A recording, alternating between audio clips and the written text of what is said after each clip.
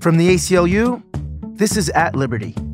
I'm Emerson Sykes, a staff attorney here at the ACLU and your host.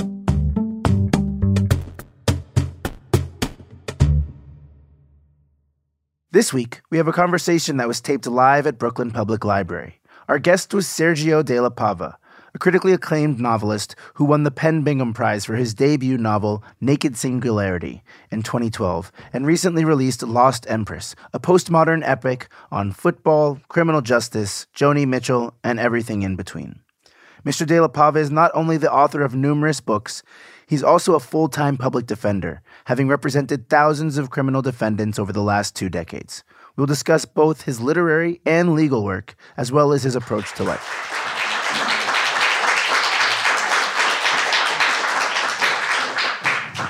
Good evening. Thanks very much for coming out.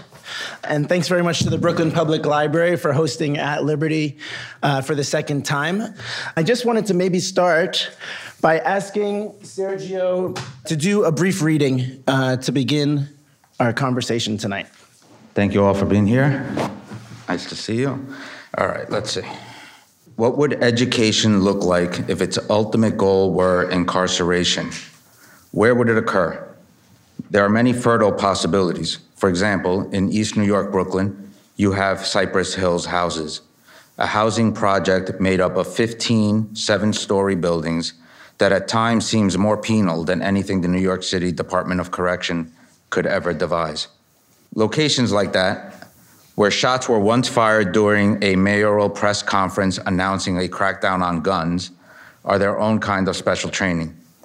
Nuno's from Cyprus, and starting at age 13, has extensively engaged in precisely the kind of conduct that generally results in incarceration. He has watched as pretty much everyone he knows fulfilled that expectation, so he has, over the years, spent significant time imagining what it must be like to be in. And this has not been fanciful imagining either, but rather the kind that seems based on at least probability. The expected result might be someone for whom sudden incarceration would not be the all-out electric shock it would be for others. But there are events for which there is no such thing as adequate preparation, and one of them is the suddenly savage restriction of your motility. Because freedom is one of those things only adequately experienced in the negation, as with its sudden absence. That squeezing the prisoner feels is the sensation of their soul dying. The bus with Nuno rattles over the only bridge to Rikers Island, and he forces himself to observe. The razor wire coils only a certain way, the DNA of the island. This is a darkness that truly descends. A sudden desperation radiates from his skin. He is being held, and claustrophobia fills his lungs. This is low-grade terror, but still terror, and his response is an agonized search for dissociation. Nuno thinks how his only ally now is René Descartes. Descartes basically started that whole mind-body dualism, and this is the only out he sees right now. If two things are separable, then it stands to reason that one can intentionally separate them. Nuno is going to do this. They can put him in Rikers, but they can't make him live there. There's 2 of him, and only one's going in. Thank you very much. Thank you very much again for joining us for the podcast. That was an easy yes. I mean, New York Public Library and the ACLU, I'm not saying no to that. So thank you for the invitation. Well, we're very happy to have you. I think 2 things struck me about this passage. One, it stuck out because my wife used to teach in Cypress Hills at PA 79. And the second was the juxtaposition that you pose between the school-to-prison pipeline and René Descartes, the 17th century French philosopher. And this seemed to highlight your sort of dual existence as both a postmodern fiction writer and a public defender. So I wonder if you can tell us about how you conceptualize these dual roles. Are they 2 sides of the same coin, or do they complement each other? I mean, I think there's some complementarity there in the sense that I have a legal career, but I've only really practiced law as a public defender, which I think being a public defender is a very artistic pursuit. And by that I mean, whether you naturally inclined to be that kind of person or not, there's a certain generous openness that you need to have to be a public defender that I think also ends up to be a pretty useful thing to being an artist. And by that, I mean, when you start out as a public defender, I think I was 24 years old. If you start out from a closed position of, I'm meeting this person, not this person who's done a bad thing, but I'm meeting a bad person who is not worthy of my respect or dignity or respect for collaboration, then you're not going to be an effective attorney in that context. And similarly, I think if you set out to create literary art, if the art that you create is going to involve even invented human beings, and it's probably a good idea to have some invented human beings in a novel, you better bring some of that generosity to what humanity is, what people are, to that project as well. So I would say that a lot of the skills translate, maybe, is a good way of thinking of it. Well, it's interesting that you highlighted the need for openness, and we definitely get that sense from your literary work that you're open to the whole world of ideas almost all at the same time. I mean, I think one thing that also struck me is that few professions are more overworked than public defenders, and you don't exactly write the kind of books that one writes quickly. So it begs the question, how do you have the time to do both, and why is it so important for you to continue to do both? That's a very nice thing to say because I don't feel particularly productive. I've been writing a long time and I have 3 novels. And I guess if you look at the 3 of them stacked next to each other, it looks like, wow, this guy's gotten a lot done. But if you realize that it's been like decades, it doesn't feel that way from the inside looking out. But it's probably true that I do like to constantly be busy and constantly have something that I'm working on that has a kind of shifting goal line. So my day's made up of something will come across my desk, and then maybe an hour later, it's resolved. And that's very pleasurable. I think most people would agree. But I also like having something that's very incremental, that maybe a good day is I fixed that one sentence that was bothering me. And having that overarching kind of thing troubling me and bothering me is for some reason pleasurable to me. So I'm not doing this out of any kind of service notion or anything. I'm doing it because I'm strangely need to do it. Well, that does capture a bit of the duality in terms of putting out fires as a public defender versus working on these epic tomes. Yeah, with public defender, you can't turn to the client and be like, don't worry, I have this overarching mission and you're just a part of it. They're not really that interested in that. They want to know like what's going to happen on the case that you're representing them on. So it's a very discreet, kind of quick, did we win or lose? You know, they're not interested in your evolution as an attorney so much. They're interested in them getting off of Rikers Island. Well, the most recent novel that you published is Lost Empress, which is a fantastic and has been very well received, but it's quite hard to describe. So I'll ask you, how do you describe the novel? I mean, you've talked about it as both an entertainment and a protest. I think the narrator early on in the book says, so what we're going to do here is it's just going to be an entertainment. We're not going to get too heavy. And then almost immediately, you know, sections like the one I just read pretty much intrude. So what happens to the poor narrator is he's not able to even fulfill that one minor thing that he wanted to do about keeping it light. So on the most overt level, what's happening is this kind of screwball comedy, football farce is being juxtaposed with this country's mass incarceration program and what it means to be incarcerated. But also underlying everything, I hope, is this notion that there are many forms of incarceration, which I think Nuno is already driving at there, which is you can incarcerate a body, or the body itself can be a form of incarceration for even people who aren't in prison. There are many other things that can imprison us, because I happen to have this kind of weird belief that I think most people have, but maybe don't come to terms with, that we're kind of like more than our bodies, that we're souls and that we're trapped inside our bodies. That's probably going a little beyond what the ACLU usually has as their topic. But I think that even the most cynical materialist people on some level believe that. And I have these debates with a lot of people because I have a lot of, despite what you said, I do have a lot of free time. And I have these debates with people who are like, I'm very materialistic. I'm just this accident. Life is just a weird accident that happened. And when my body dies, I am convinced 1,000% that that is the end of that. And I say, the fact that you and I are sitting here right now having this discussion is the most bizarre thing that's ever happened. So I'm not too keen on just very quickly making assertions like the one you're making. I'm not as sure about that. And then I just jump off from that, and 600 pages later, I don't know that I've resolved anything, but it was just interesting to me. And very interesting to the reader as well. I want to pick up on several of the themes that run through your work, but the criminal justice system is not just in this book, but also in your other pieces of fiction. So what is the interplay between your life inside the criminal justice system on a day-to-day basis and the themes that you choose to pick up in your fiction? No surprise, I find the criminal justice system fascinating. And that's not necessarily a compliment. I'm not saying it's necessarily a positive, but I do think that the criminal justice system is like so many things in this country that it asserts some really beautiful principles and then pretty consistently fails to live up to them. But at least it asserts them. I don't know. I mean, that feels like something. And then you meet a lot of people. And clients are really fascinating to me, and they always have been. So it would feel weird when I engage in novel writing.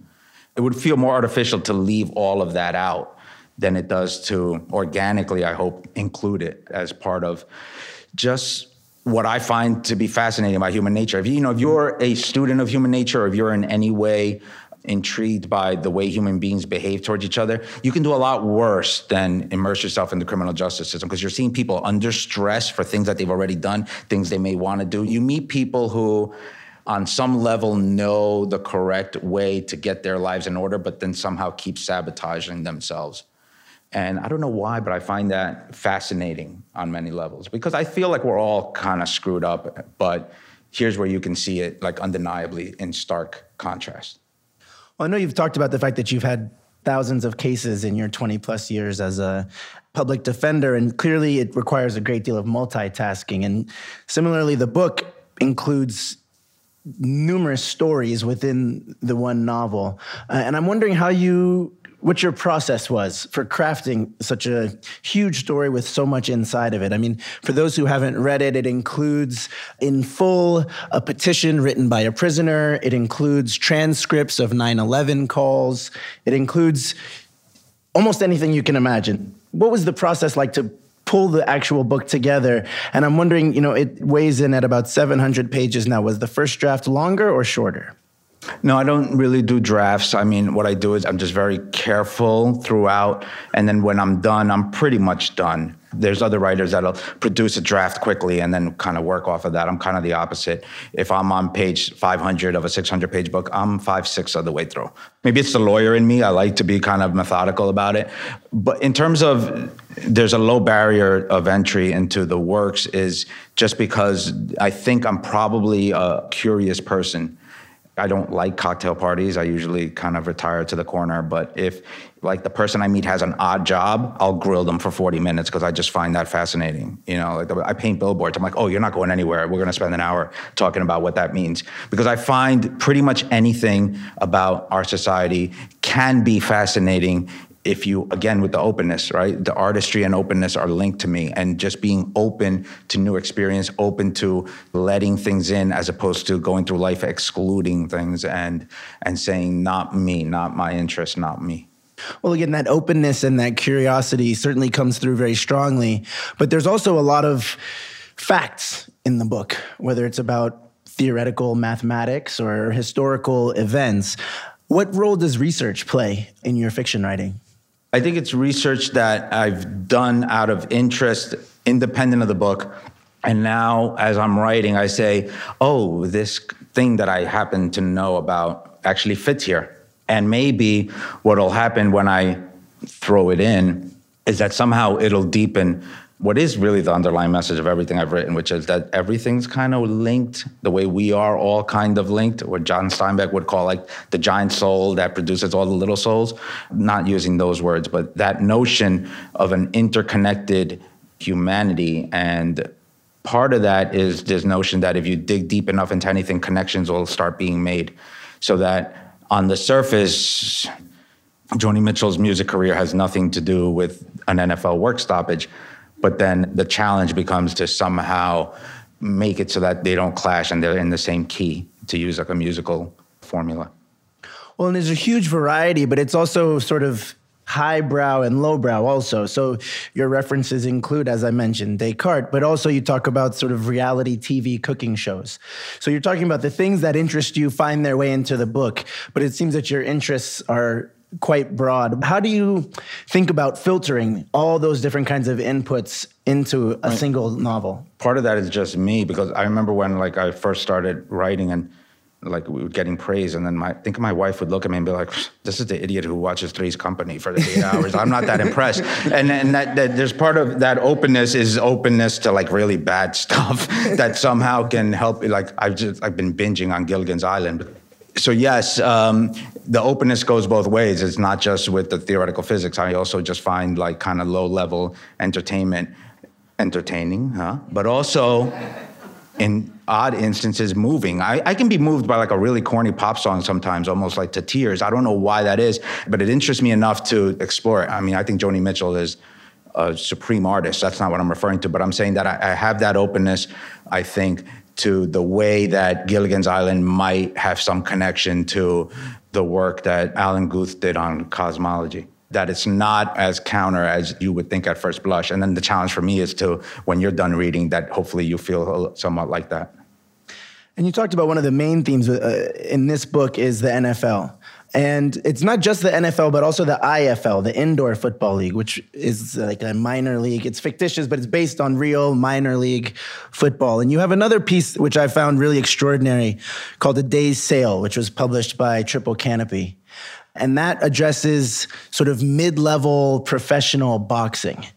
Boxing and football are both sort of what one might consider lowbrow or mass entertainment.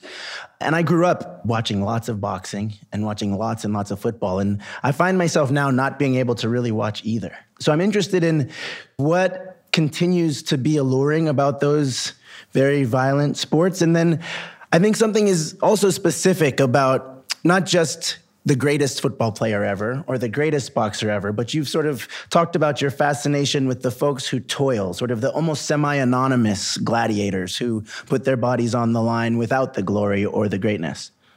I think I respond to displays of will that have very little chance of success.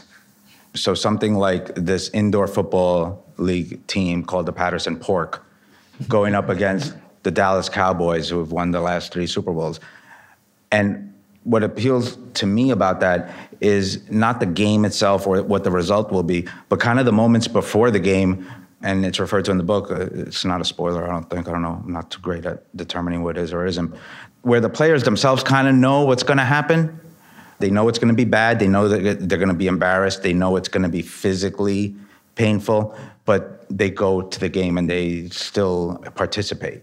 I don't know why, but that's always been a fixation of mine. And so with the piece that you're referring to, it kind of highlights 2 particular boxing fights that I thought highlighted that, where the fighter would have been well within his rights to say, not my night, you got this one. And neither one, as you pointed out, was really the highest level fighters that we've seen. They were kind of on the cusp of stardom. And a loss wouldn't have been all that damaging to their careers and wouldn't have been damaging. You get paid before a boxing fight. It's not dependent on whether you win or lose. You get paid the same amount. You get paid before the fight. But yet it's almost as if they were responding to some higher obligation that they had created amongst themselves to be you don't quit in a boxing fight. It's an invented thing that some people have decided, but almost anybody in this room would quit in a boxing fight, right away. So they've internalized some kind of code that they've also just kind of invented and agreed to participate in. And then they feel that a responsibility to answer that. And I find that very moving. And the juxtaposition in the piece you're talking about is to Virginia Woolf, who I adore, and in particular to The Lighthouse, which is highest level novel writing in English. And Virginia Woolf, I think, was fascinated by a similar thing in the piece she wrote about the moth, where there's just no real intellectual reason for what you're doing other than just kind of persistence in the face of damaging odds. Well, persistence in the face of damaging odds, I don't think it's too much of a stretch to connect that to the life of a public defender or to the life of someone who was turned down by 88 publishers and then self-published a book. How much of yourself is reflected in this fascination with the person trying to climb that mountain? In terms of just creating invented obligations. I think my obligations with the book you're referring to were to have it be exactly what I wanted it to be and have it be a certain form of aesthetic object. And then once that was achieved, I never really tied my sense of self-worth or achievement to what would then happen by a publisher. Not to say that that wasn't intensely frustrating, because I had a view of what this thing was that wasn't being shared by literally anyone. So that's frustrating, but my version of getting up was just writing it and being like, no, don't compromise in what it looks like. Don't fit into any particular categories to try to gain. And then it was my wife, who also is a career-long public defender, who took that attitude with respect to getting it published and refused to say no and kept fighting. And really, all credit goes to her in terms of that aspect of it. I just do the writing, and then she kind of figures out where it goes from there. Did the audience or the prospective audience figure in at all? Who did you think would read your book? I think with The Naked Singularity, which is the first book you're referring to, I mean, I was really just sick and tired of these kind of very low-level depictions of our world. By our world, I mean attorneys who do indigent defense work in big cities. And if I say to you public defender and you immediately go to the Hollywood cliche, you think this is a person who is not only overwrought by too much work, but also just kind of on some level less skilled than the private attorney. When in reality, it's not just that that's not true, but it's really quite the opposite. And the essay that I wrote recently points that out, which is, and let this be the free public service advice for the evening, if you ever find yourself arrested, God forbid, you're much better off with the public defender in New York City than you are with that guy who did your will or executed the closing of your house. Well, I certainly want to come back in more detail to your work as a public defender, but one of the things that's a sort of defining feature of your work is the ability to zoom in and then zoom out, get very specific to the experience of one of your characters, but also make these not entirely intuitive linkages to these broader ideas. And I'm wondering what importance you put on location in terms of your work. It's so micro while also being macro, but then it seems also that New York, specifically Rikers Island, Brooklyn, New Jersey, also feature very strongly in your work. So where do you prioritize location? It's funny because I kind of have this half-baked feeling like I chose Patterson just because I like the alliteration of Patterson pork. But then Patterson is an intensely fascinating person, as William Carlos Williams and others. It has a remarkable literary history. It has this thing called the Patterson Falls, which are like remarkable. And it also fits into this theme of it was once this great industrial hub, has fallen on hard times, there's decay. So I wish I could answer that in a better, more intelligent way and say, I decided on this location or I decided on this. And it's a lot more intuitive and dreamlike than that. And then what happens is once it's in Patterson, you can't imagine it being anywhere but Patterson, for example. You can't imagine what you were thinking not having picked Patterson. It feels obvious afterwards. So the location does function in that way. It drives certain things. But ultimately, with me anyway, it's about the people and how they're shaped by their locations, Rikers Island being an obvious example of that. Well, the characters certainly are at the forefront, and you have created some really unforgettable characters. You sort of mix these intimate portraits of marginalized people, whether it's a night shift 911 call operator or other folks that you highlight in the book, but then you also have these sort of, as you said, sort of slapstick, very archetypal type of characters where it's very silly almost at some points.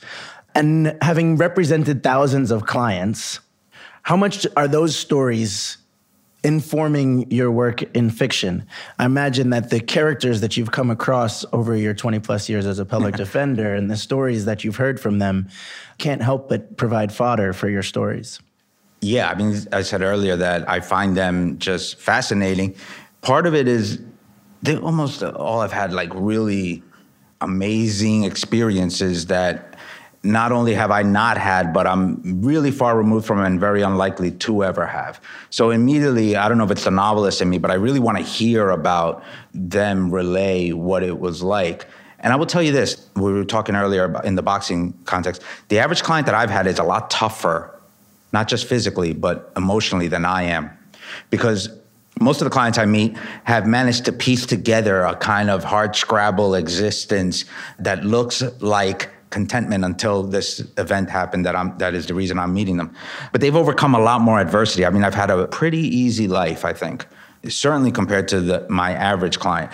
So a great deal of what I find fascinating about what I do, by now I feel like I know what the relevant statutes are and I know what the judges are going to say, but every client is different because every client brings a different perspective, a different life experience. That's what changes. That's what has kept changing for over 2 decades and what has allowed me to keep doing the work. So we hear about burnout. You will never burn out if it's about the clients, because you come to work today and you meet a different client. It doesn't matter if you've done that kind of case before, if you've dealt with that charge before, if you've had that trial before. You've never represented this individual before. And that's what keeps it new to me. And that's what I find thrilling about it.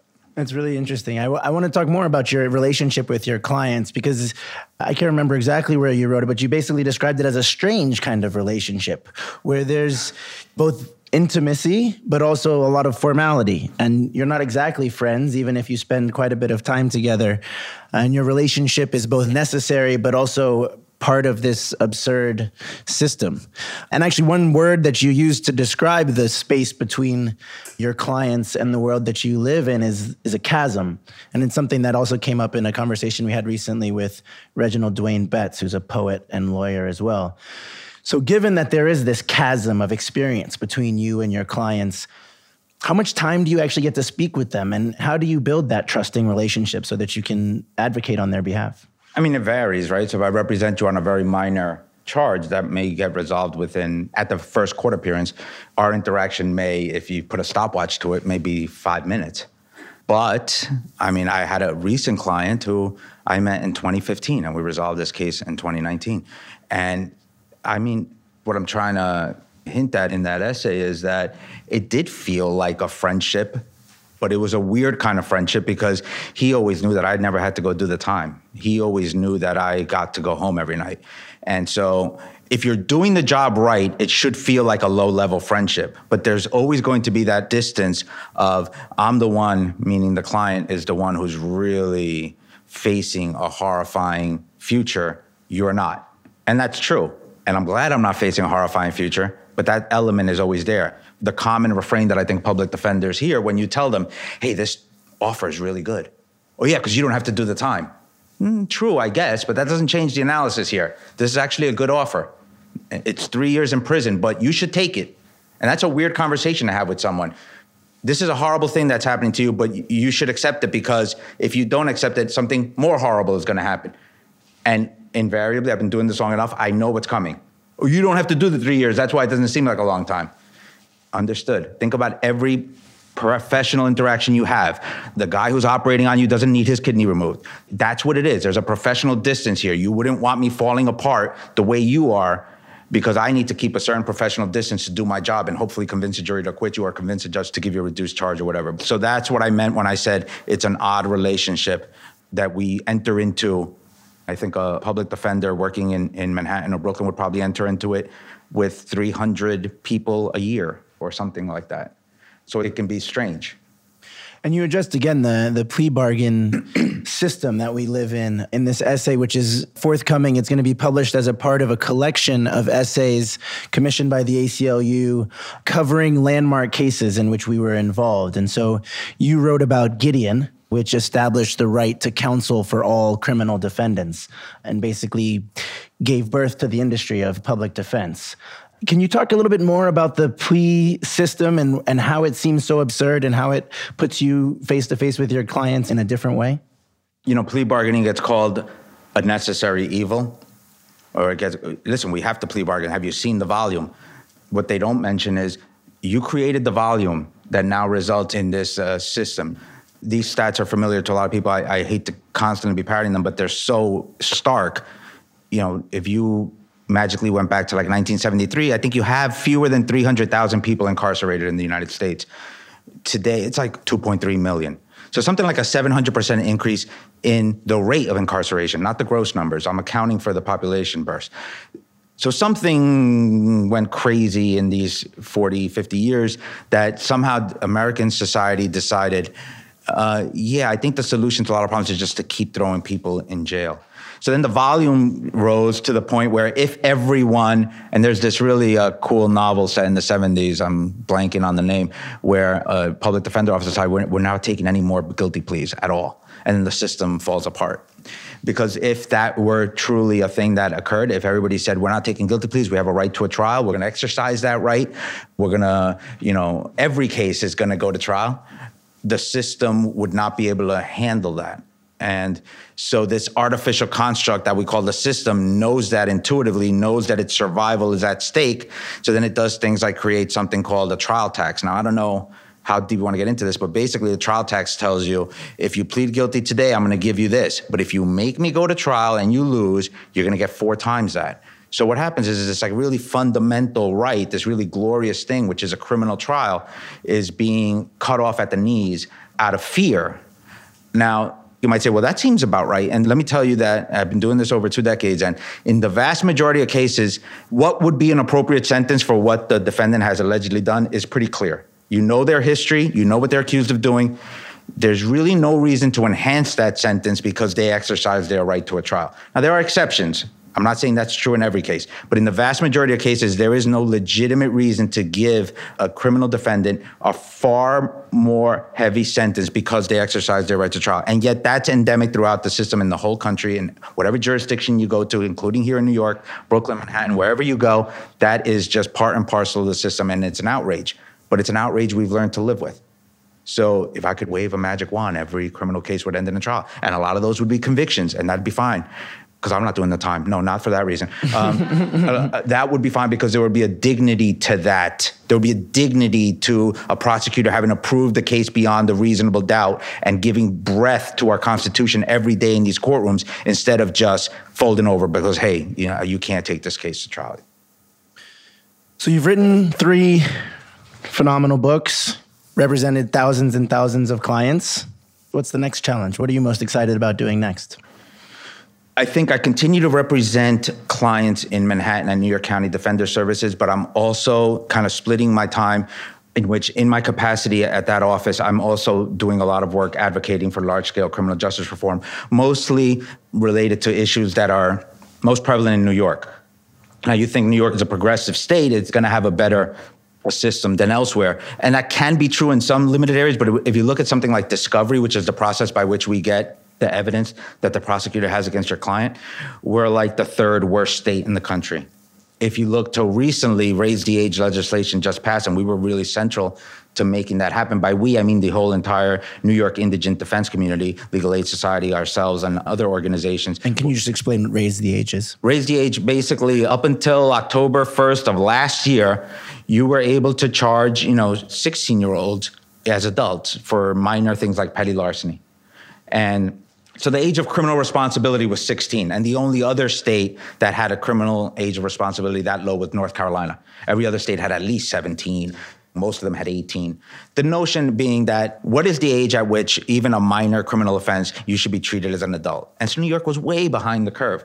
And through the work of like these indigent defense organizations and lobbying and just pointing the fact out that, hey, this is New York, you're in bad company here, this year was raised to 17, and next year it'll be raised again this October. So that's an example of where you don't need a law degree. If you're like a concerned citizen and you want our criminal justice system to be fair, you can put pressure on the people who are in power for things like raise the age and things like discovery reform, things like cash bail reform, where whether or not you have money determines whether you're at Rikers Island or at Liberty, and obviously all the ills that come with being at Rikers Island. So this is a great moment, not just in New York, but nationally, for those of us who are starting to see this criminal justice reform work pay off. But we need to seize on that, and we need to keep pressing on that. So I kind of divide my time evenly between that kind of stuff and then just also, it's a public defender office. Here's 5 people who need help, and how can we help? And what about on the writing side? What do you have on tap at the moment? If you use an expansive enough definition of the word work, I'm working on a book now. I know that feeling. I'm writing a brief now also. Yeah. Well, and I've written briefs, and it's the strangest thing. 90% of briefs get written that last week. I don't know what it is. Briefs have deadlines, which is nice. I try to create artificial deadlines for myself in novel writing, but it doesn't work because I know. You can't trick yourself. Thank you very much for that conversation, but I want to open it up. I think, you've touched on so many fascinating things. I'm sure these folks have much better questions than I have. So I want to open it up to the audience. Hi, I wouldn't say this is a better question than yours. Thank you for that. But a question, Mr. De La Pava. Do your clients approach you differently when they know that you're a writer as well? I've had a couple weird stories about that. I don't know what the internet access is at Rikers Island, but there must be some kind of it, because it'll be the kind of thing where I'll meet a client and they'll be like, "You jerk, you are the worst." And then I'll come back the next time and they'll be like, "Oh, thank you for taking my case," as if I had any choice. It was just coincidence. But clearly they've done a little of this website I've been hearing a lot about, Google. They've done some work on that. I think they're just happy that they think that somehow I'll be able to parlay that really mild notoriety to their benefit. Unfortunately, probably not true, but anything that makes you feel good about me being your lawyer, I'm willing to run with, even if it's not based on the greatest empirical evidence. I'll run with it and this is what I say to our new lawyers. It's like, and I had this conversation with someone recently where I was like, if you take the approach like, I'm a lawyer, all I care about is a statute, I'm here to tell you what you're facing, you take that and you resist in any way, any kind of personal connection with your client, you're not going to last at this job. You're not. Clients pick up on that. They can tell if you don't care about them at all as human beings. So that connection, that empathy is like one of the things we stress at our office right from day one. Do the empathy, do the connection. I can guide you on what the statute is. I can guide you on how to do this job. I can't do that part for you. Connect. So to the extent that it sometimes helps me connect, it's good. My first book had this weird life as a self-published book that sold like 100 copies that people knew about, but nobody really knew it. Until one day, one of my clients said, "Hey, I have your book." And he pulls out this ratty self-published book that he said his brother had given him. His brother had given him the book, and he was looking at it, and he was about halfway through, and he says, "But I mean, the author, it sounds familiar." And he realized that I was actually representing him on a case at the same time. And luckily, we got a good result on that. So that was a weird thing, right? Because it's not like I sell a lot of books, let's be honest here. So this guy had bought like a third-hand copy at some thrift store. And only about halfway through, he was like, "Oh, this is actually my lawyer." And there's a lot of joking in these books, so I always kind of like recoil a little, like they're going to think they're being represented by a clown, because there's a lot of comedy and, like you pointed out, screwball type stuff. But again, it's usually to my benefit. Any other questions? I see one on this side. Hi. Do you believe that a young, conscientious attorney who works at the DA can have an impact in changing the culture of incarceration and prosecution? And if not, what role do you think that person can play, if any? Well, I don't think a young DA can have much of an impact, because it's at least in Manhattan, which is the DA's office that I deal with, it's a very regimented work environment where everything has to be approved by a supervisor. Everything has to be vetted before they're allowed to exercise much discretion. It's about prosecutorial discretion, which I think among the many things that reformers have been able to cast a light on, and including I think even John Oliver did a show on just how much control prosecutors have over how cases end. So the short answer is yes. Prosecutors, like judges, are in a position to make a big difference, maybe in a bigger difference than we are, but it still doesn't tempt me to want to do it because it's fundamentally flawed work, because it doesn't partake enough of that generosity I'm talking about. Not to say they're all bad guys and bad gals. I have friends in that office. I get along with them fine. That's not what I'm saying. I'm saying that what something is at its core will ultimately affect even at a higher level of complexity. So at the end of the day, you're still taking the approach that the solution, at least too often, the solution in your mind is the locking of a human being in a cage. And I'm not here to say that that may never be an appropriate remedy. I'm just saying that it's become too much of a default remedy in our society and in our system. But, and I hate to be optimistic, I do think that there has been, probably in the last 3 or 4 years, there has been some progress made on that level of making them understand, hey, this case that you and I share, meaning you're the DA, I'm the defense attorney, this case is actually a symptom of mass incarceration. And that's a conversation you can have today, especially like on a drug case, or that you can have today that you couldn't have 8 years ago. So that's been a positive development. But I've practiced in New York, and I'm sure there are other parts of the country where they say, I haven't seen no difference. But here in New York, we have seen a difference. Another question there? I was just wondering if you support the movement to close Rikers, and if so, what do you think it would take to achieve that goal? Rikers is a pretty vile place, so I certainly won't argue against closing it. The reason we support close Rikers is not because we want to close a particular facility. The reason we support that campaign is because in order to close Rikers, you would have to substantially decrease the number of people that you incarcerate. So when I started doing this job, Rikers routinely 15,000 people. Then it became an average of 12,500. And now I'm at the meetings where the mayor's office is touting the fact that now there's like around 8. Now, you let them tout their things. The bottom line is that's 7,000 fewer people that are incarcerated than were at the height of the late 90s and the early 2000s. So the reason, it's not so much about this physical location, which is, believe me, I've been there many times. You don't want to go there in any way. But it's about, in order to do that, you would have to substantially change the way you view things like pretrial detention. Remember, Rikers Island is a jail, not a prison. What does that mean? That means people awaiting trial who can't afford their bail or sentenced on very minor things, misdemeanors. Because if you get sentenced on a felony, you're probably going to state prison. So something like 80% of people at Rikers Island historically have been there absent any kind of determination of guilt. They're there while the system presumes them innocent, as our system does, which is, again, one of the beautiful things I pointed out earlier. Presumption of innocence, beautiful thing. Doesn't mean much if you're sitting at Rikers Island because you can't pay $1,000 bail. Perfect example of what I'm talking about, where we have these lofty ideals, and on paper, we should be proud of them because they're not there in every country. But then the reality comes in, and it's mostly indigent people of color sitting at Rikers Island in the absence of any determination of guilt, pre-trial. So yes, close it, but I mean, if they closed it and opened another jail and put 10,000 people in, I wouldn't feel so great. It's because what I know that they would have to do that. We have time for one more question. Yep. Thank you so much for speaking with us this evening. It's really fascinating. You actually just led right into the question I had, which was about idealism and realism. And I'm curious, you seem to be a student of human nature.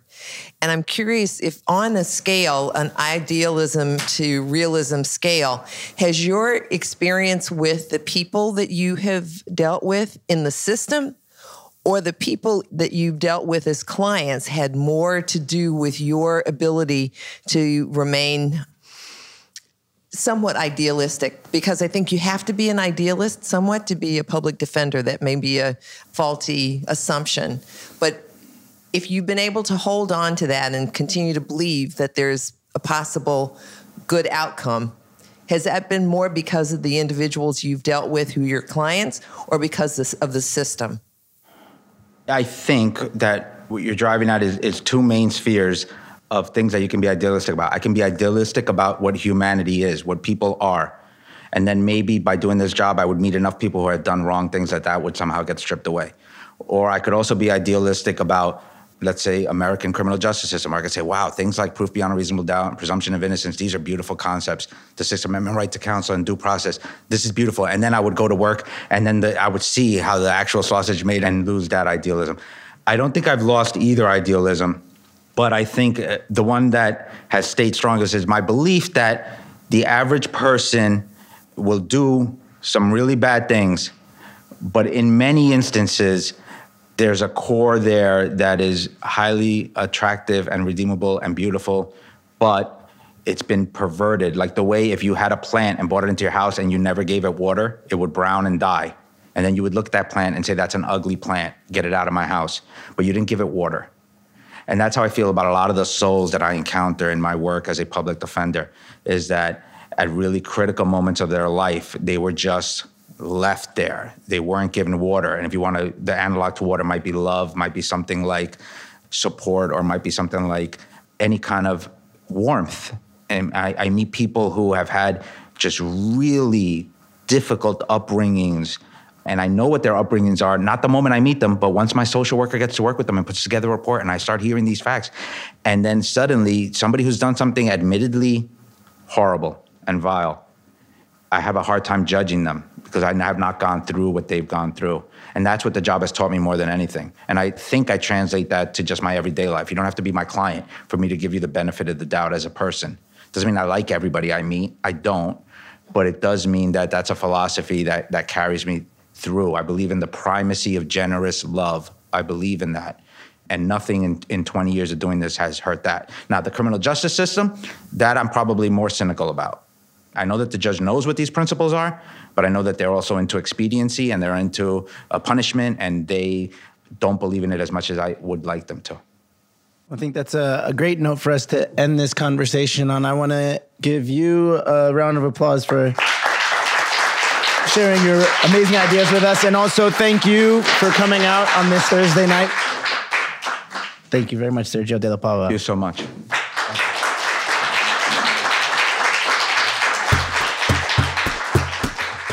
Thanks very much for listening. We hope you enjoyed this conversation. Special thanks to the Brooklyn Public Library and all of their staff for having us. We really value the partnership with the library and look forward to more live tapings of the podcast in the future. If you liked this episode, be sure to subscribe to At Liberty wherever you get your podcasts and rate and review the show. We appreciate the feedback. Till next week, peace.